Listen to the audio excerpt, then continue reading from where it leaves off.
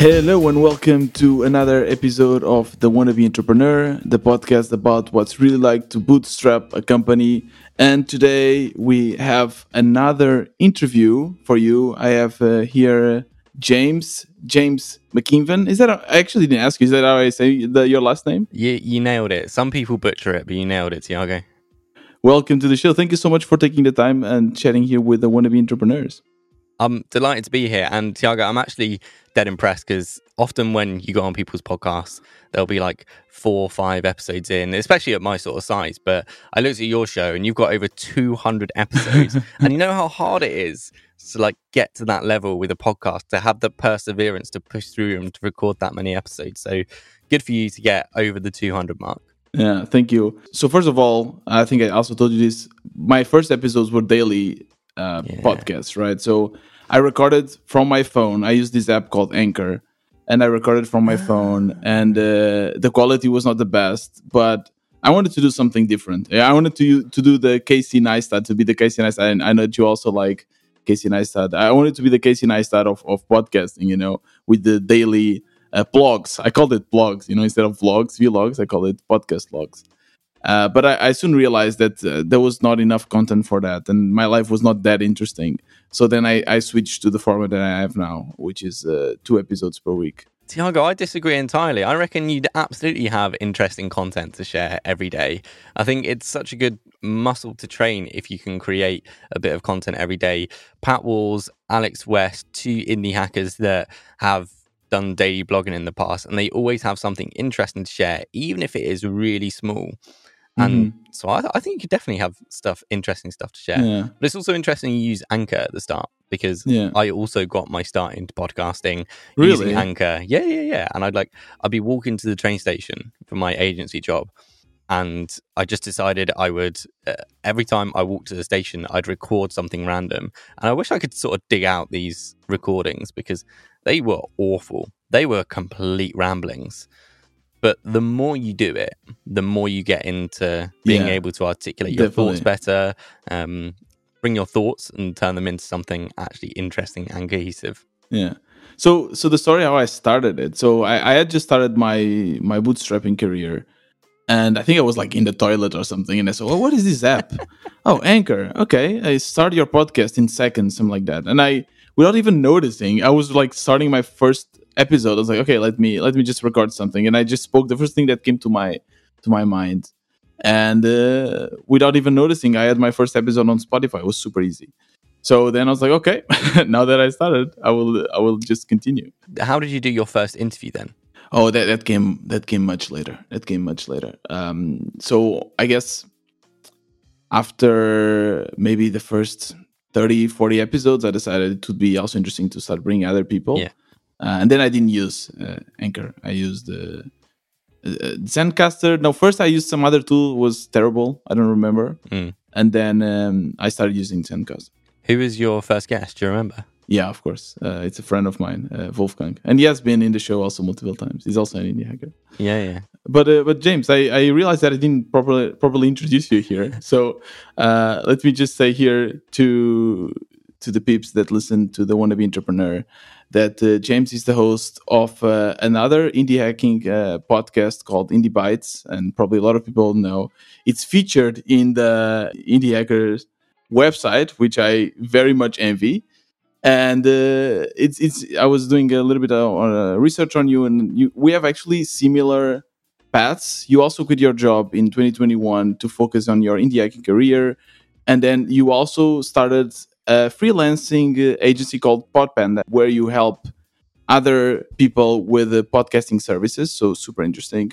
You are a member of the Weekend Club, my competitor, and I've been interviewing a lot of people that are in the Weekend Club. So more and more this clash between the two communities is becoming real. One day I have to interview Charlie, actually. I think it would be really fun. And yeah, today we'll be chatting about your journey. We'll be chatting about exchanging notes, on podcasting and podcasting for indie hacking. So I'm super excited. I have so many questions that I would love to learn from you. And to start things off, I would love also to ask you to describe who is James and how did this journey in the indie hacking career started. Yeah. Well, thank you for a lovely intro. I always wanted to be an entrepreneur. I always wanted to run my own business. Didn't know what that was going to be, but ever since I was younger, I like the idea of working for myself, earning lots of money, and entrepreneurship for me was the route to that.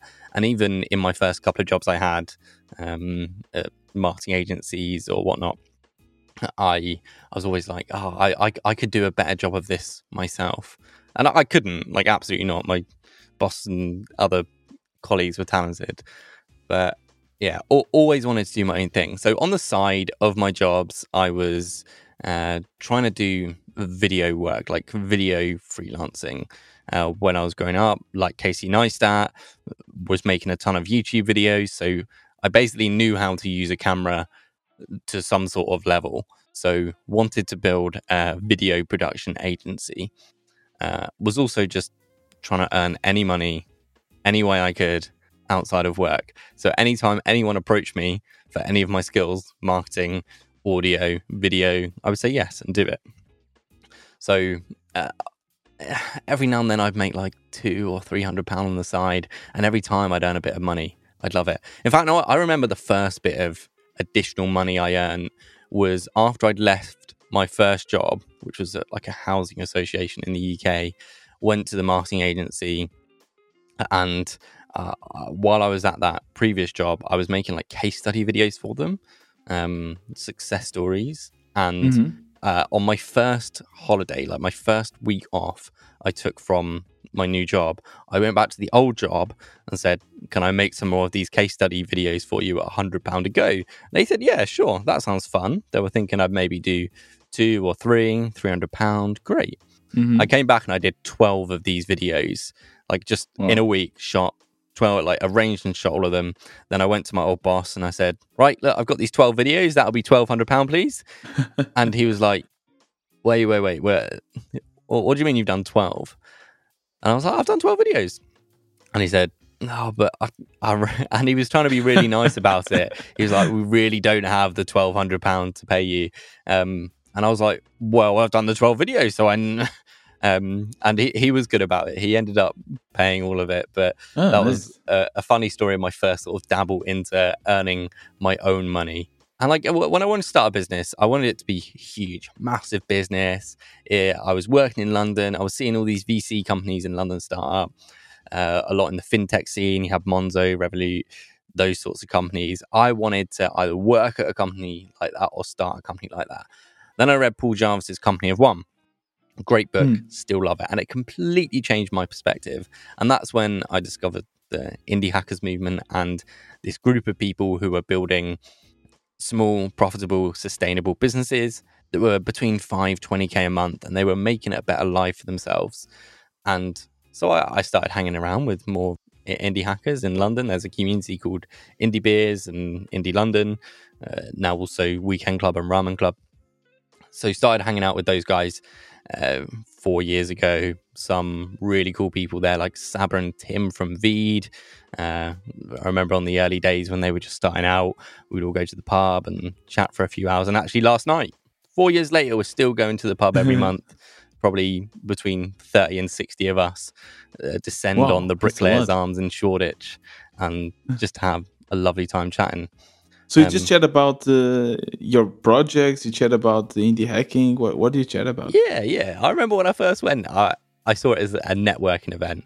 I was going to lots of these networking events in marketing or in video marketing or other agency owners. But Indie Biz was the one that I really started to realize there's other people like me who wanted to start their businesses, who were ambitious. And yeah, so it was like networking at first, and this overconfident 19-year-old guy would go up and say, oh yeah, I'm building a video marketing agency. What are you doing?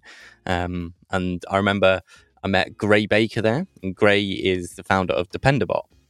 A few years ago, sold to GitHub. And when I first met Gray, I was like, oh, Gray, what are you working on? And he was like, oh, Dependabot. And I was like, I've got no idea what that is. How much revenue are you doing? He was like 7k a month. And I was like, what?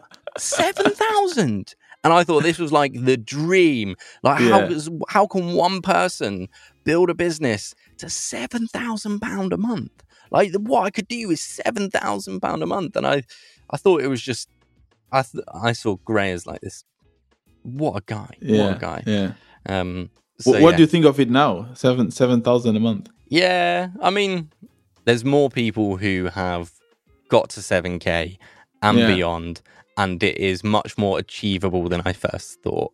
And for me, it still feels very, very hard to achieve. I would be so happy with 7K a month. That's amazing. I mean, I think everyone, all indie hackers are talented, right? And I think anyone could earn that amount of money, maybe not MRR wise, but through freelancing or contracting. It is harder to do with the SaaS, but I think if you want to earn that amount of money outside of your job or on your own, I think it is very possible if you're talented at what you do.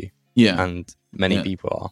Definitely. So your background was marketing and you're working in that area, right? Yeah, I was working in marketing. I worked for a marketing agency for a few years in Soho in London. Had an absolute blast. It was a small agency at the start, like 10 people. And then we got acquired and we went into a big agency. I had some of my best times there. It was good fun, but it was a B2B marketing agency. I worked on our HubSpot account. So I implemented HubSpot for our clients. And then I built and ran campaigns through HubSpot for them. But if you liked it so much, why did you decide to leave then? Was the urge to be an entrepreneur... I mean, the calling was calling too loud or something. I guess I think I must look back on it more fondly than I thought of it in the moment. On reflection, I thought, I had some really good times there. But don't get me wrong, Tiago, I would never want that again for me because I love how much flexibility I have in my life right now. I love what I do. I love control over what I do. I didn't have much autonomy in the work that I did. But at that point in my life, as like a 20-year-old, it was amazing. It was good fun. Like I learned so much. I got thrown in the deep end, but probably speak to my dad about the many phone calls I've had with him when I was stressed out at work or frustrated with how we were doing things. But I still get on with my old boss there. She's actually a client of mine now still. Cool. But look back on it fondly, but probably wouldn't want to do it now. Yeah. I have the exact same experience with the companies I work for. I work for Trivago, this hotel comparison company, and we had so much fun there. Like I met a lot of my friends are still from those days, but I just know that now I much prefer to do my own thing because it's a different kind of purpose. When you're kind of chasing your own goals and dreams and not working for others or working in others' goals. It's a completely different story that I hated building equity for someone else when I thought I had the ability to do it for myself. And I think we need to have that kind of quote unquote arrogance, right? As an entrepreneur. I was about to say it, but it sounds arrogant, but it's true, and you do need a little bit of that. So tell me about the period of time where you decided to stop your working for others and start building your own indie hacking career. Yeah, well, I was saying to you before this that it wasn't like a completely linear thing, or it wasn't a okay, I've decided that now I'm going to quit my job and be an indie hacker.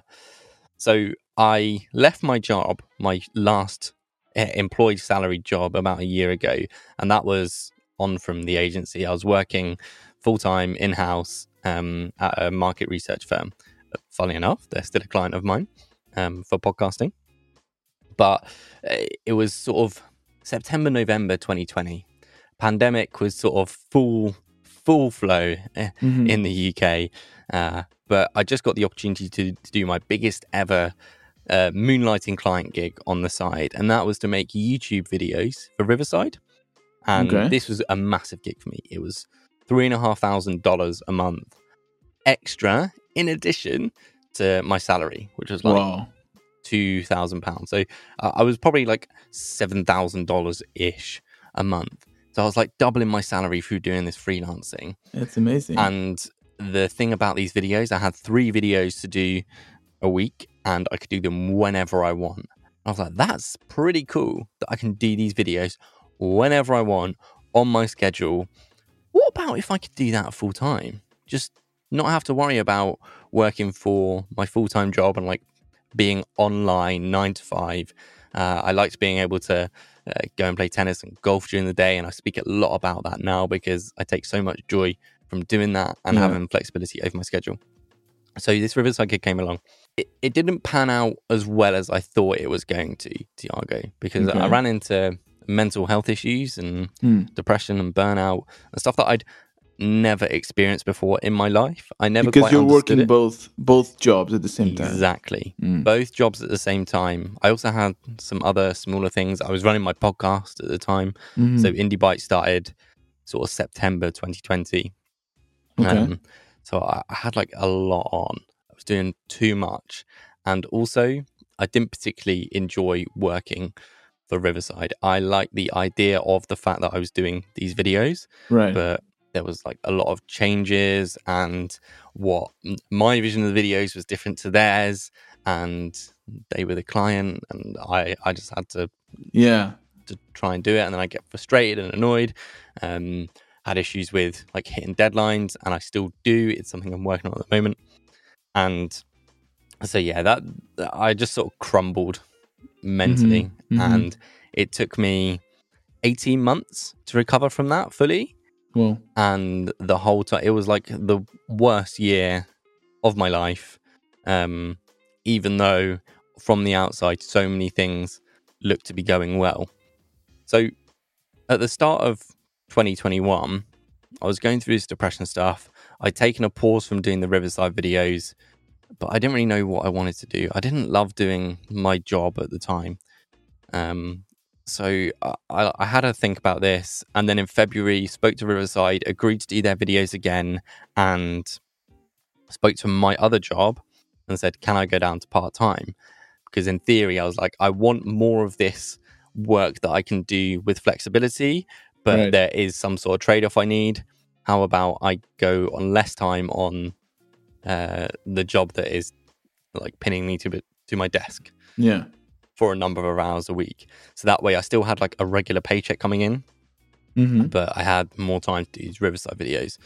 But then I ran into the same sort of issues, and sort of 3 months later, I stopped doing the videos and left my job because everything got a bit much for me. So you mean, so what actually caused these issues? Was it like too much work? Was it the fact that they wouldn't give you the freedom you wanted to explore your creativity and to make the videos in your own way? Was it something else? What caused these issues? Man, I don't know. And I went through a lot of exploring to try and figure this out. I went to therapy. I did as much journaling and reflecting, speaking to family. Like, I remember thinking, like, what is going wrong? What is happening here? Like, why am I feeling like this? Why am I not doing the work? Why is everything just so crap? And so I don't know what it was. Some of those things you mentioned, maybe. It could have been not having full creative control when I wanted it.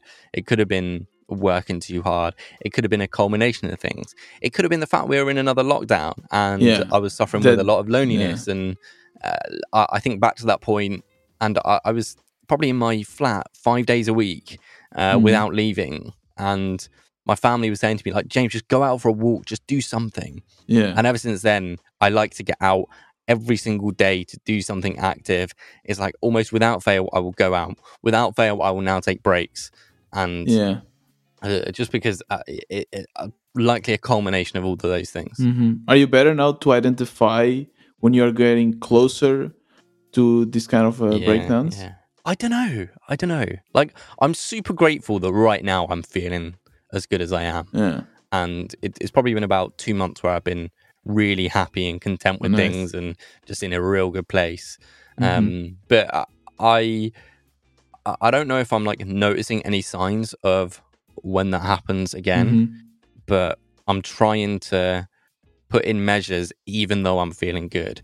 So a couple of weeks ago, you might have seen us on Twitter, I took like a full day off, like a completely full day off. This wasn't, I'm going to take a day off and do something else, like go and play golf or go and see my family. I was doing nothing, Tiago. Wow. I was going to wake up. I was going to put on some films. I was going to put on some video games. I was going to order Deliveroo. Was just going to have a lazy slob day. And you know what? I really needed it. I really needed it because I came back a day later thinking, wow, yeah, that was really nice just to do absolutely nothing. And so I'm trying to give myself days off when I do other things and go out and just close my laptop. And I'm trying to give myself days where I'm doing nothing for a complete break. I found that's extremely hard to do. So hard. I had to plan this 2 weeks in advance. Yeah, exactly. Because I also enjoy working on my projects. So I could say to myself, well, I'm going to take a day off from client work, but I'm going to work on Indie Bites. But that's not going to have the intended outcome, because although I do enjoy working on Indie Bites, it's not going to give me the rest and the break that we all really need. Yeah, I think it's a mindset shift that you need to do when you start this indie hacking career, because when you're working for someone else, there are certain comforts that are really nice. For instance, you work maybe 9 to 5 and then you can go home and afford to do nothing. You have your holidays, you have your unemployment fee. Yeah. You have a lot of comforts. You have, even what I noticed when I left Trivago was that all my life was managed by Trivago. So my friends were there, my sports were there, my food was there. And that's what a lot of these tech companies do nowadays. You don't need to worry about anything. You can even put your kids there. They have kindergartens and everything. It's absurd. And then you notice that, okay, now it's everything you have to manage. You have to decide even when do you get to take holidays. Before, you would okay, I want to take holidays. Let me ask my boss. And then the boss will make the decision, right? And now you are the boss. So you have to make this decision. And this, in the beginning, I really, really struggled with this. With the pressure or not knowing what to stop, and definitely doing the podcast, doing the Wannabe Entrepreneur, I keep on saying that this is what is saving me, because it's a very therapeutical for me, because on Thursdays I do these interviews, but on Tuesdays I just speak my mind. I share with this audience what is going on, and I'm very much not only in my business but also personally, and that really helps for me also to figure out things and so on. And but you just told me that you started Indie Bites actually before you quit your job for good and started the Indie Hacker career. Tell me about this. Why did you start this podcast? Indie Bites was born out of I had another podcast called Marketing Mashup that I started years ago, when I was still at the agency, and that was my first foray into podcasting, speaking to different people within marketing, different marketing disciplines, influencer marketing. I had the HubSpot CEO on.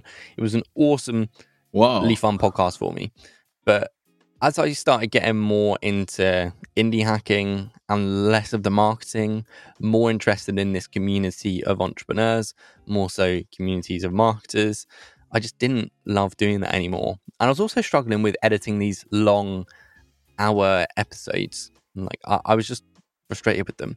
And then I thought, well, why don't I just speak to indie hackers and make it short, make it a 15-minute conversation, because so many podcasts are just long, hour-long shows with very little editing.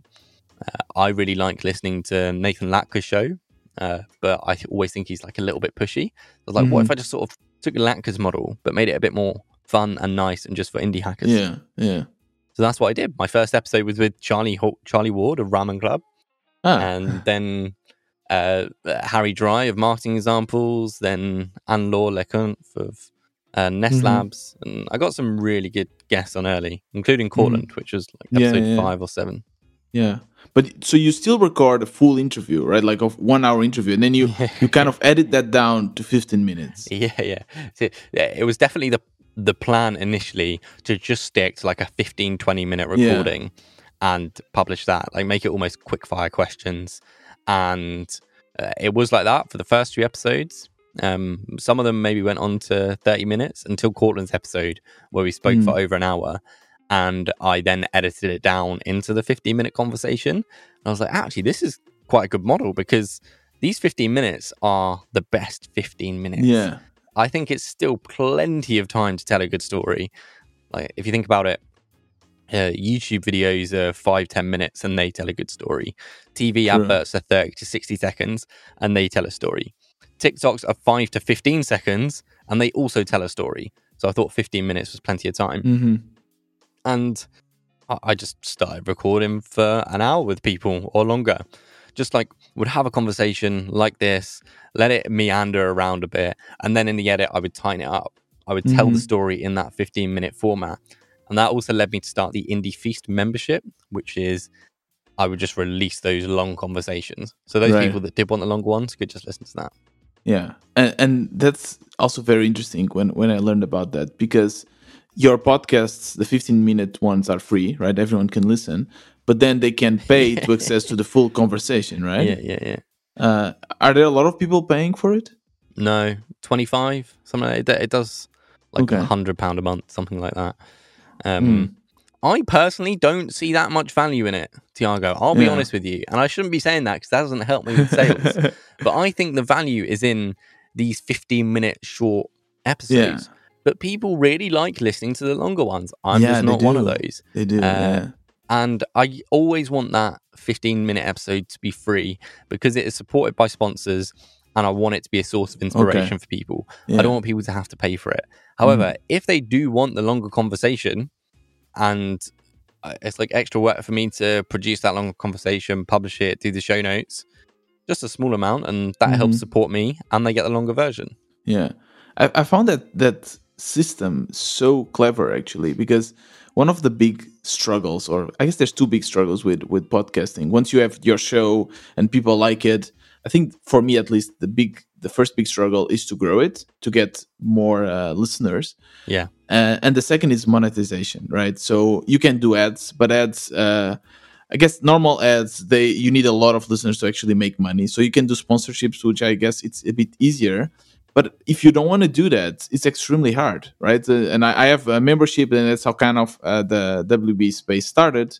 I can ask for people to buy me a coffee, but if people already have it for free, they won't pay for it. Like the percentage of people that will actually pay for it and become patron or something, it's very low.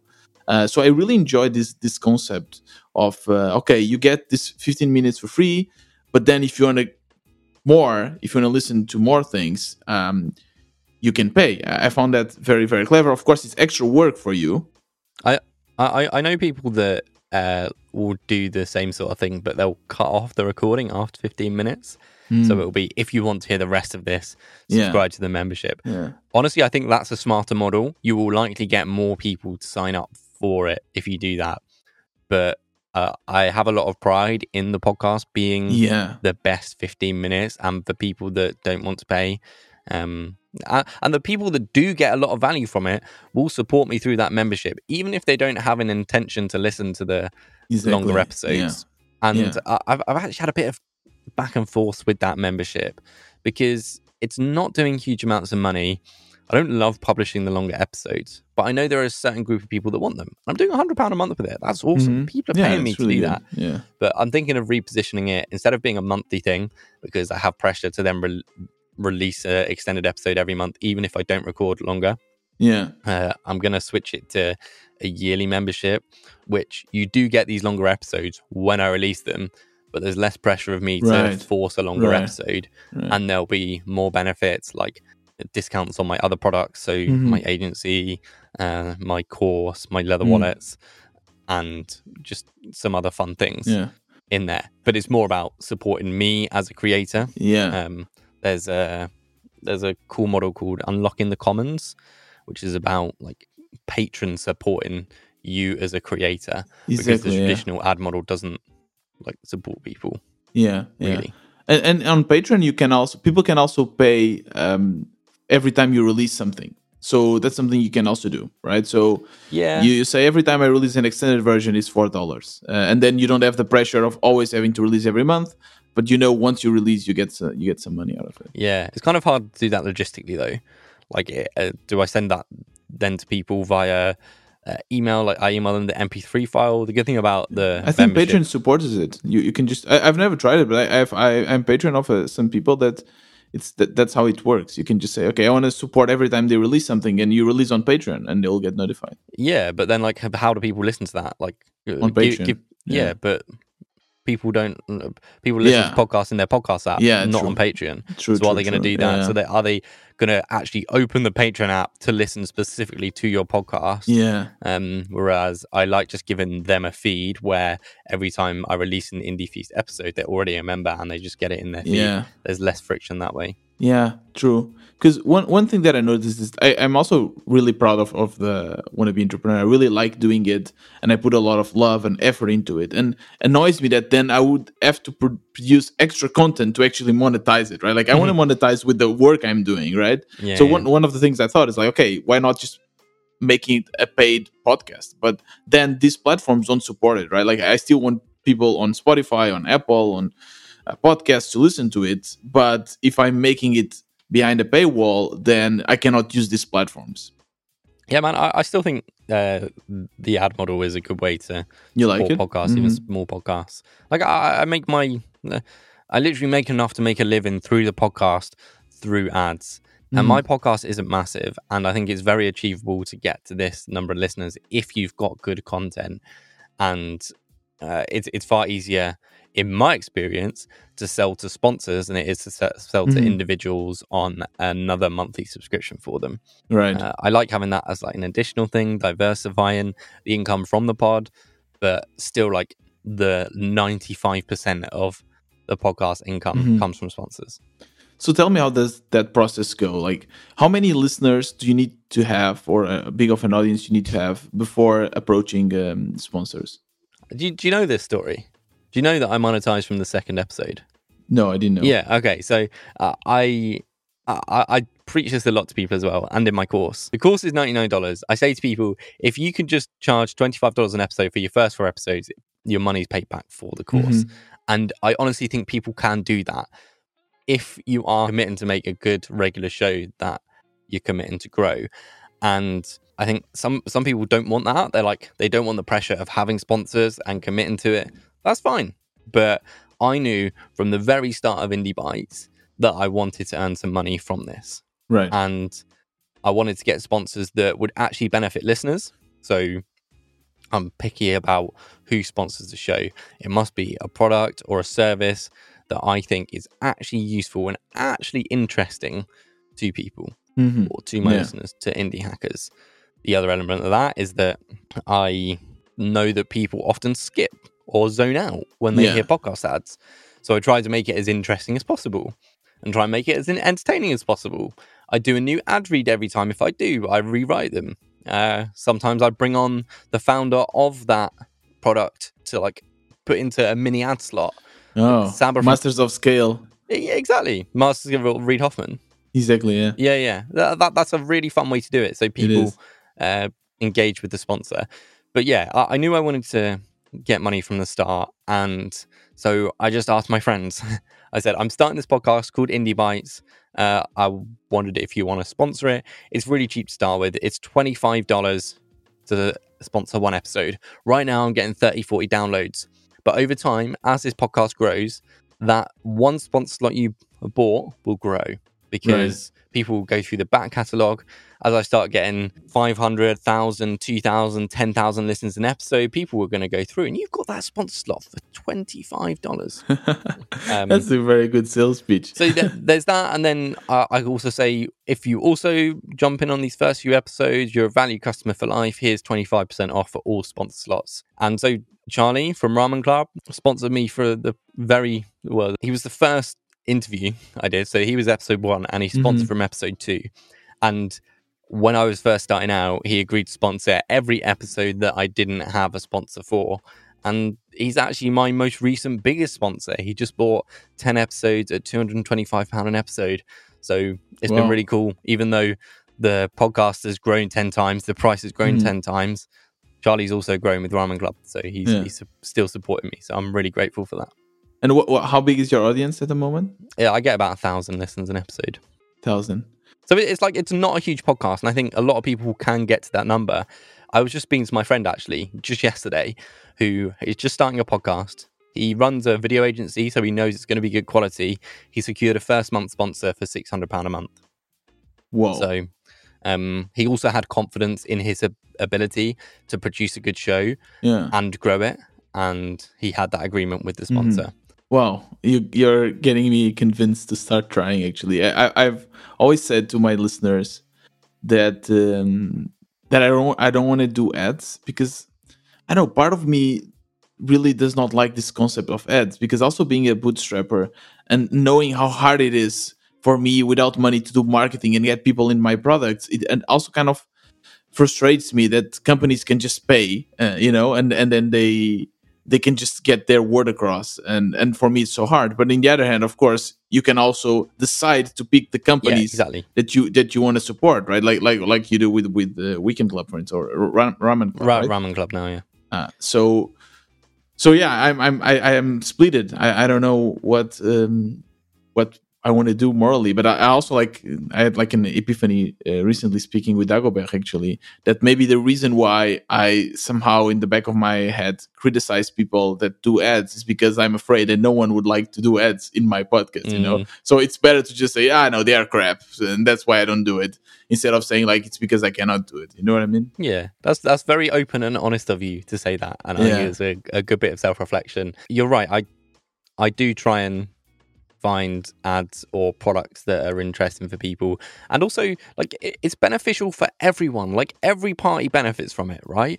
The brand benefits from the audience benefits from a good and interesting product for them, hopefully, and I benefit as a creator because I'm now able to make a living from it.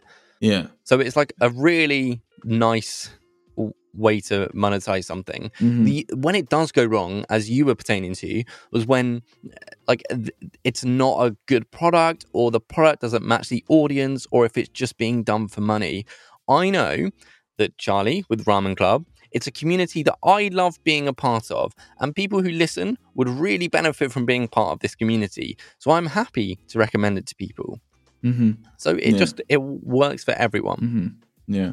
And how long are your ads, actually? No, I don't. I say it's like a 30-second slot, but they go on longer if I want them to. I always say to sponsors, they don't have any creative control on what goes into the sponsor. I ask for like a script, talking points you want to get across, but ultimately I'm the one that puts the ad together. And I want it to sound interesting, and as if it's like a personal recommendation from me to you. And do they give you the analytics, like how many people click? Okay, yeah. Are they happy with it? This is something that's really hard with podcasting, because it's not a direct attribution advertising model. Yeah, exactly. It's not like you're going to get loads of traffic and loads of clicks. It is much more in the realm of TV advertising and brand awareness. Yeah. And it works best if you sponsor multiple episodes. I've had people ask me to sponsor a single episode, and I've said, you might want to reconsider. Like, I'm happy to do the one episode, but you might want to reconsider and get a few, because if it's just one, it probably won't stick in people's mind. Whereas people that listen to the show regularly, the Ahrefs are another sponsor. They sponsored 15 episodes. Every week, I'm recommending Ahrefs. That is now going into people's heads. Yeah. So every time they're thinking about, I need to do SEO, what tool should I use? Oh, James recommended Ahrefs and Indie Bytes. He's told me about it 15 times now. Yeah. That's what I should go for. And there's no way of attributing that to my podcast. And some companies don't understand that, and they want the direct attribution marketing models, advertising models. That's fine. They can go to Facebook, they can do their ads. But for those that understand that it's more than just return on ad spend, like Mike from Upvote, he has been another great supporter of the pod. He's like, I don't mind how if I get any sales back from this. Like, I'm spending £200 on an ad slot. My lifetime value is, I don't know what his is, maybe 500-600. So if I get one from one slot over time, that's cool.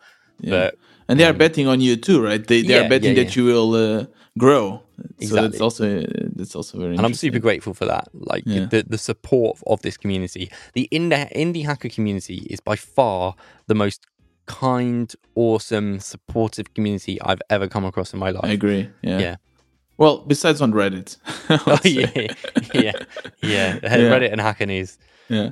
Is it okay? So now I have more than 200 episodes. Can I sell the slots from episodes that I released previously? I don't know. I've never done that. Is that like dynamic ad insertion on your? I mean, you can always edit and publish it again, right? So you can just say, okay, it is. Probably. You probably can. I don't know how much you charge for that because I don't know how many listens your back catalogue does. You may be able to approach a sponsor and offer them the entire back catalogue for a nice sum and say, look, I don't know how much these will get per episode, but as a whole, I get this many downloads a month, and part of that is, subtract the amount of downloads you get from the 4 episodes or however many you do a month from the total from that month, and then what you're left with is what you get a month from the entire rest of the back catalog. Yeah, it's very smart. So one of the ways I use also my podcast is as a marketing channel, right? So I use it as a way also to attract people to the community. That's where I make the money at the moment, and also to create a brand, right? So that people, when you have a podcast in whatever area, but in my case, indie hacking world, they kind of say, okay, Tiago is a reference because he has a podcast, he was able to speak with all these people and so on. Do you also use Indie Bytes for that, to maybe bring people to your business, Podpanda? Yeah, absolutely. I've even sponsored my own podcast. When I launched my course, I sponsored my own show. And like when you got an asset like that, why not? But it's certainly been helpful for my personal brand. For people knowing me as, he's the guy who runs Indie Bytes, and that in turn helps my other projects.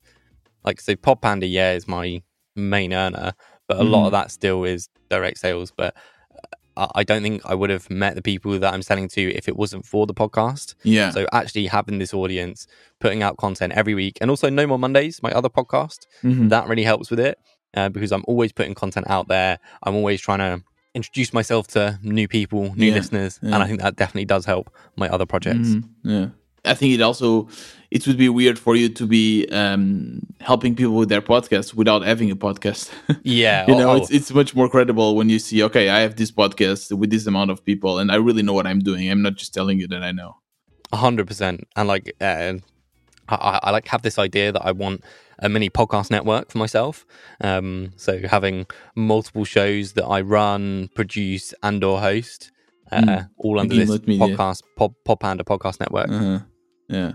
I also wanted to understand how to grow a podcast. I think that would be really interesting. But before that, you, by mentioning this network of podcasts, it made me think of Gimlet Media and how Gimlet Media was. They are really pros. I mean, Alex Blumberg, it's amazing. That's the reason why I started podcasting. It's because of the startup podcast, right? Where he basically shared the journey of him creating Gimlet Media. It was so well produced. What are the podcasts that really kind of inspired you to love podcasting and to also create your own? Yeah, what did I listen to at the time? By far, How I Built This, Guy Raz, the NPR show, was my favorite podcast. It pretty much still is. The production value, the research that goes into it. When Guy is interviewing someone, he knows exactly what he wants them to say. And I take a lot of inspiration from that. When I'm interviewing people, I want to know their story before I even interview them. Like, Guy now has like a research team, so it's very well prepared. But I like to go hard into research where I can. It's not a podcast, but Hot Ones by Sean Evans on YouTube. That's a similar thing where the questions he asks guests are so deep rooted in research. It makes for such interesting content. And not only that, the concept of it is brilliant. Asking famous people questions while they increasingly hotter food. It's very interesting. Yeah. So there is this difference between kind of YouTube podcasts, or let's take Joe Rogan as an example. I don't consider that a podcast, because for me podcast is on only audio. Like, for me, it's you put on your headphones. But that's a talk show for me. Like, if I have to watch it on YouTube, you don't have to watch it. but you do. I mean, of course you don't. I listened to back before Jay Rogan was. I used to listen. Well, I've listened to some of his shows just as audio. You don't have to watch it. In fact, it's arguably not as much made for video as it is for audio. It's just some people like to consume that. The benefit of recording with video is you can turn them into smaller clips, like more YouTube-sized clips that people can watch. Like, I don't think. I don't find it a podcast because, well, and I think you mentioned this in one of the interviews you had and I listened to. When you're focusing only on audio, you are picking up small things. You know, small things that Alex Blumberg from Gimlet Media uses this so well. Like when he uses this breath, you know, so that you can feel how tense the situation is. That's amazing. That's art for me because it's really transferring this feeling. When you're watching with your eyes, these kind of details, you just lose them. And that's kind of what I like watching Joe Rogan's podcasts because I'm getting other information from that. But for me, that's kind of a talk show, right? Like if I'm just listening to it, I don't know. I'm not really too sure you can call like the number one podcast by downloads not a podcast. It is, but it's like the talk show format. Alex Blumberg's Startup is much more of a narrative show. Right. Interesting thing about video and audio, right? People ask me why Indie Bites isn't video. I do agree with you to a point that it just wouldn't work as video. Like I see people when I'm recording, so I can look into their eyes when I'm asking them questions, Thiago. But the amount of editing that goes into it, the music I use, the amount of cuts that are there, it would just look too jarring as video. And I don't think video adds any much to it. But where like Joe Rogan, Stephen Bartlett's show is another good example, Diary of a CEO, they have lots of cameras, it's very well produced, and they can turn it into this social media machine of pumping out reels, TikToks, YouTube videos, clips. And that's where the benefit of recording in video comes in. I would love also to get more into this, like how to grow your podcast. And I would love to also get your example, right? So you started Indie Bites. You said that you had in the beginning like 30, 40 downloads, and then you're able to grow it. How did you do that? Yeah. So we were having a little DM conversation about this, about how I grew. And ultimately, I think making, as ridiculous as it sounds and how intangible it sounds, making really good content is what helps a podcast grow. That's the first thing you've got to have. You've got to have a podcast that people listen to regularly and they enjoy listening to it and they want to recommend it to people. Marketing a podcast is really hard. It's much like marketing a business because there's no inbuilt discovery. That's why people do the YouTube videos because it's far easier to discover a podcast through YouTube than it is through the podcast apps. You've got to work really hard to be able to do it. So like first and foremost, make sure your content's good and interesting. My First Million is a great example of this. They just have such a good podcast. It is so well researched. People love it. People recommend it to people. That is why they've grown so quickly. Right. Okay, so you could say, well, James, but how did you go from like 30 downloads to 200, 300? What did you do in that? So I got lucky. I got really lucky. I interviewed, I invited Cortland from Indie Hackers onto the pod, and he said, I don't usually say yes, but I really like what you're doing. This is kind of what we had with the Indie Hackers pod with quickfire talks or quick talks that you did. And so he agreed to come on the pod. And at this time, so this is pure luck, at this time, Cortland was really into podcasting and he was thinking of doing an Indie Hackers podcast network. Right. And he asked me and a few others to join this network. Yeah. And it was pretty short-lived, to be honest. So it started out quite quick. What we were going to do is this group, this network would go on mastermind calls. We speak with Cortland every other week and chat about how we could grow each other's podcasts. We would have each other on each other's podcasts, help them grow, share different ideas and tactics. And that was really cool. But so that was one stroke of luck. The second stroke of luck was I was the first that Cortland put into the Indie Hackers feed, which is a much bigger feed than mine. I put Saba's episode from Veed into that feed, Veed into that feed, and that got me my first boost from like 200. From about 40 listeners to 200 to 250 listeners. Wow! So that was like a first little boost. From then, I just knuckled down and created good content. And also, I got the link on the Indie Hackers website, which does bring me listeners regularly. Yeah. So, but how do you know you're making great content? Because I totally understand. I agree. You need great content so that people will talk about you. But like, how do you measure if it is or not great content? Is it growing, or is it staying stagnant, or is it going down? If it is growing, you likely have good content. But what if it's stagnated? Because you have people listening to it, right? But it's just not growing. So does it mean it's not? Well, then isn't like what? Why are people not recommending it to other people? Can you do something to make your episodes better, more interesting, give people a reason to share it? So when a new listener comes and listens to your show for whatever marketing you've done, do they want to stay and listen to more? So there's no like massively measurable way to say, is my content good? Is it better? But you can get a feel for it if people are regularly saying, oh my God, I love your podcast. This is really good. And I've been very fortunate. I get a lot of that with Indie Bites. And so I think I'm onto a good thing. But I'm still not like 100% happy with it. I still think I can improve Indie Bites. I still think my questioning can be a bit better. I still think I could do something about the quality. I want to do some more in-person recordings. I want to see how I can use some different audio elements to help explain the emotion throughout the show. I want to become a better storyteller. So I'm always trying to improve the content and make it better. There's other great things you can do, right? So you need to be sharing your show where you can, where you have an audience.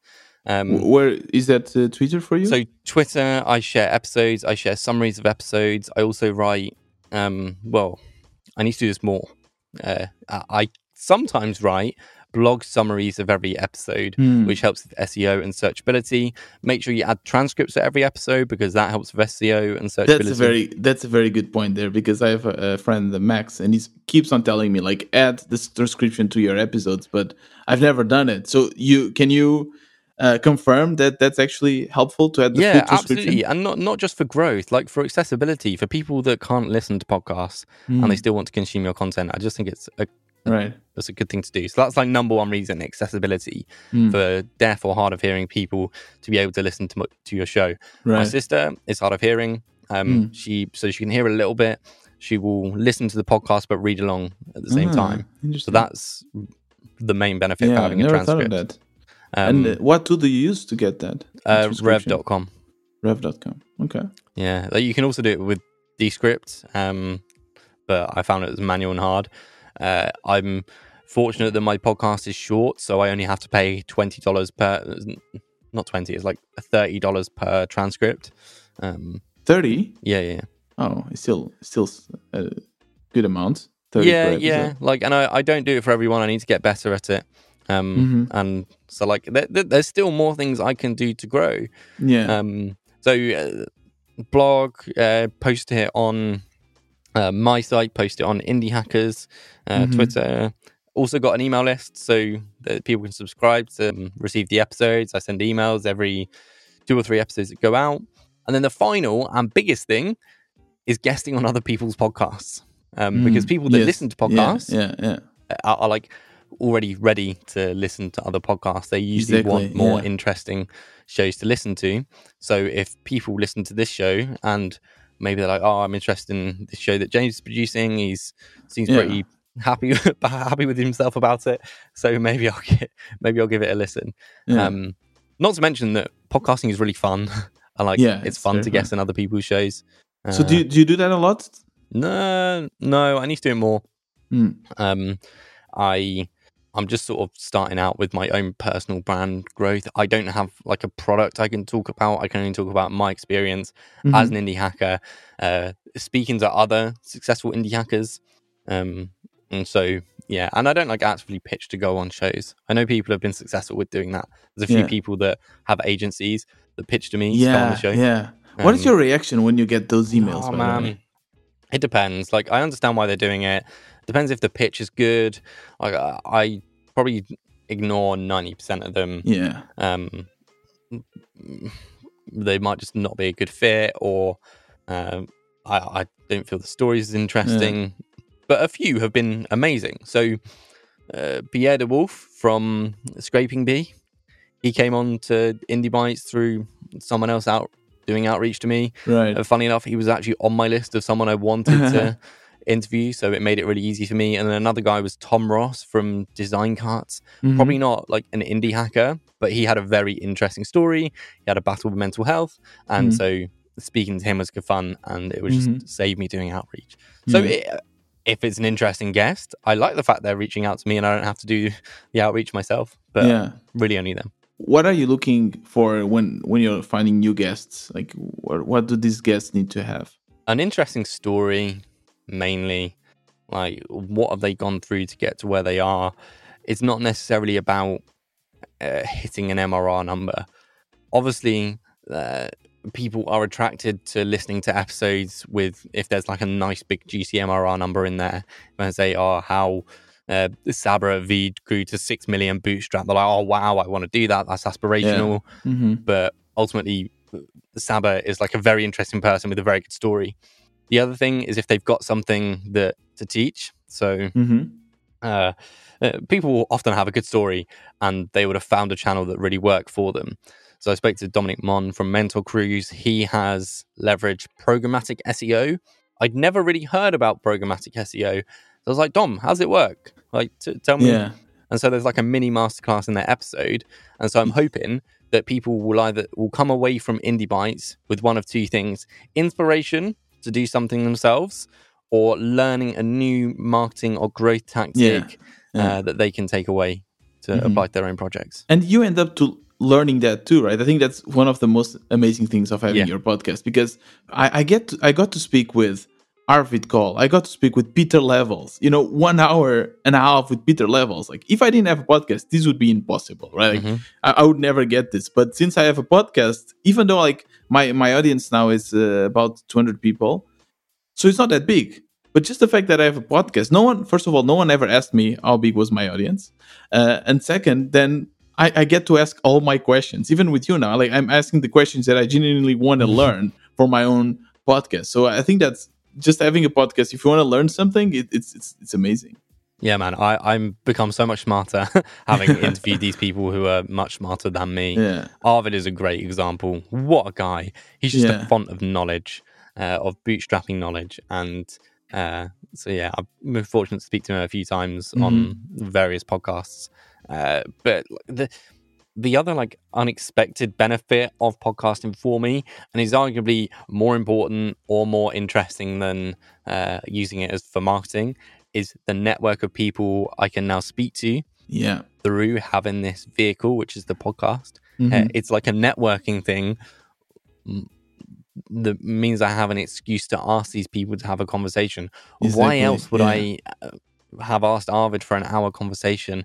How else would I have been able to speak to Cortland if I didn't have this podcasting vehicle? Because also it's like it's an ego thing for guests. Like I love the fact that you asked me to come on this podcast. It feeds my ego nicely. I'm sure it does for other guests that ask to come on. It benefits audience because they listen to it, and it benefits them because they get to share their message with the audience. Did you check out my podcast before accepting like the quality or something, or would you just say yes? No, absolutely. I always listen to shows before. I will pretty much say yes to anyone that is producing a show, because I know how hard it is to get it from the start, and the work that goes into making a pod.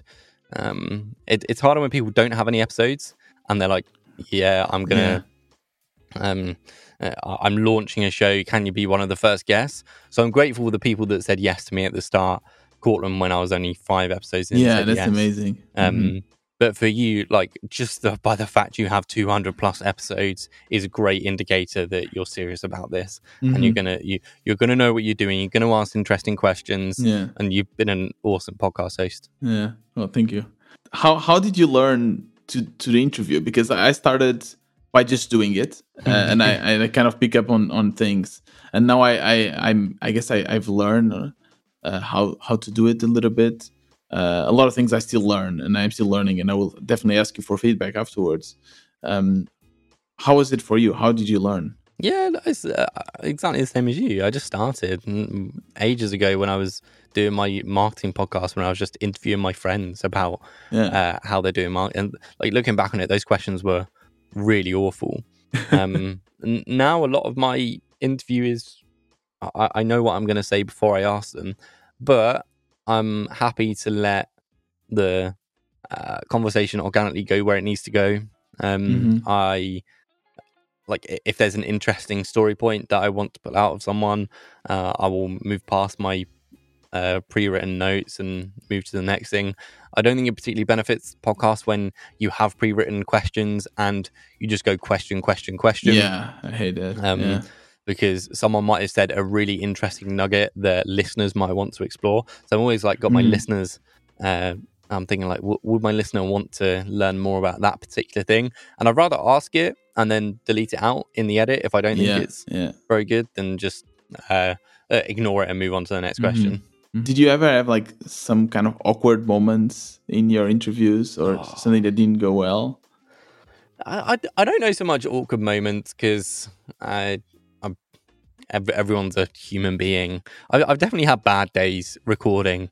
Okay. I've definitely had more introverted guests that I've really struggled to pull stuff out of them. There are some guests you absolutely vibe with. Arvid is great because he will just go back and forth. He'll ask you questions. He's got a lot of energy. Some guests have less energy and you really have to push to keep the conversation going. I've not had anyone like get angry at me. I don't think I'm quite strong-minded and happy to argue back if someone would have that. When I interview, I struggle more when I interview big people. I think they're still humans. Oh yeah, but I was so nervous with the levels. Yeah, I was so nervous before I started. But then he was super chill. Like he was so chilled. It was like in his bed, and it was like, "Hey, here's my hotel room," and then we just had a super nice conversation. But before, I was super nervous. Yeah, like I worry that like because they've been on so many pods before. I worry that my questions won't be good enough and they'll just be bored. I definitely felt that with Sahil. So Sahil Livinger, founder of Gumroad, when I interviewed him, he was doing a podcast tour and I was like, I really want to ask him questions he's not been asked before. So I tried to be too clever with it and it ended up being a mediocre interview. And it's funny you say that with Peter Levels about him like immediately making you feel comfortable and it was a nice chat. I had exactly the same thing with Justin Jackson from Transistor. I tried to get him in the show too. Did he say yes or no? He said yes. So that also sometimes happens. They say yes on Twitter, but then they don't follow it through. So I have to kind of keep on pushing. So I guess eventually it will happen. Keep it. So some people just like they're busy. Like Justin's running a big business. So big bootstrap business. But like when I spoke to Justin earlier in the day, I'd spoken to Derek Reimer from Savvy Cow, and like I was that was one of the episodes where Derek has spoken a lot about this stuff. He knows it. I just struggled to make it a good episode. And when I recorded with Justin, I said, look, I've just recorded with Derek earlier. I don't think it was that good. I'm a little bit worried. And Justin was like, oh, don't worry, James. It's good. Honestly, we're just going to have a fun chat. And so we chatted for like 45 minutes about stuff. And then at the end, I was like, Justin, I haven't actually done any of the episode or any of my questions. You're like, yeah, cool, let's do it now. I've got like 20 minutes, we can do it. So like most of that episode was the 20 minutes of, interesting at the end, and then I published the longer one to the membership. You're absolutely right. There's people they speak more and they're more open. It's much easier than others. They are more closed, and sometimes I'm interviewing people and they just stop. They are answering, and I think that they will continue, but they immediately stop. And I don't want to have this kind of awkward silence. So I'm always, okay, what is the next question? What is the next question? Whereas there's also people that is opposite. They won't stop. They just speak and speak and speak and speak. I don't know. Sometimes I try to kind of interrupt them and bring them back to the rail. Sometimes I just let it go and then end up editing it afterwards. That's a very good point. I've had to do that a few times as well, especially like when I'm trying to keep it short and like I've got my list of things I want to cover and I've only got an hour-long slot and they've like just gone on a 30-minute conversation on the first question. I'm like, I want to ask more.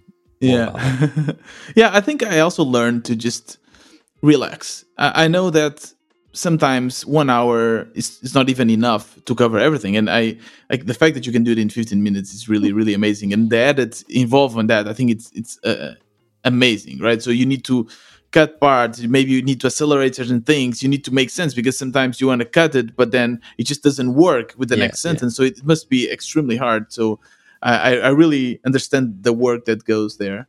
But I also understand that, like, okay, I have 1 hour with this person. They have a full life of entrepreneurship. They won't share it in 1 hour.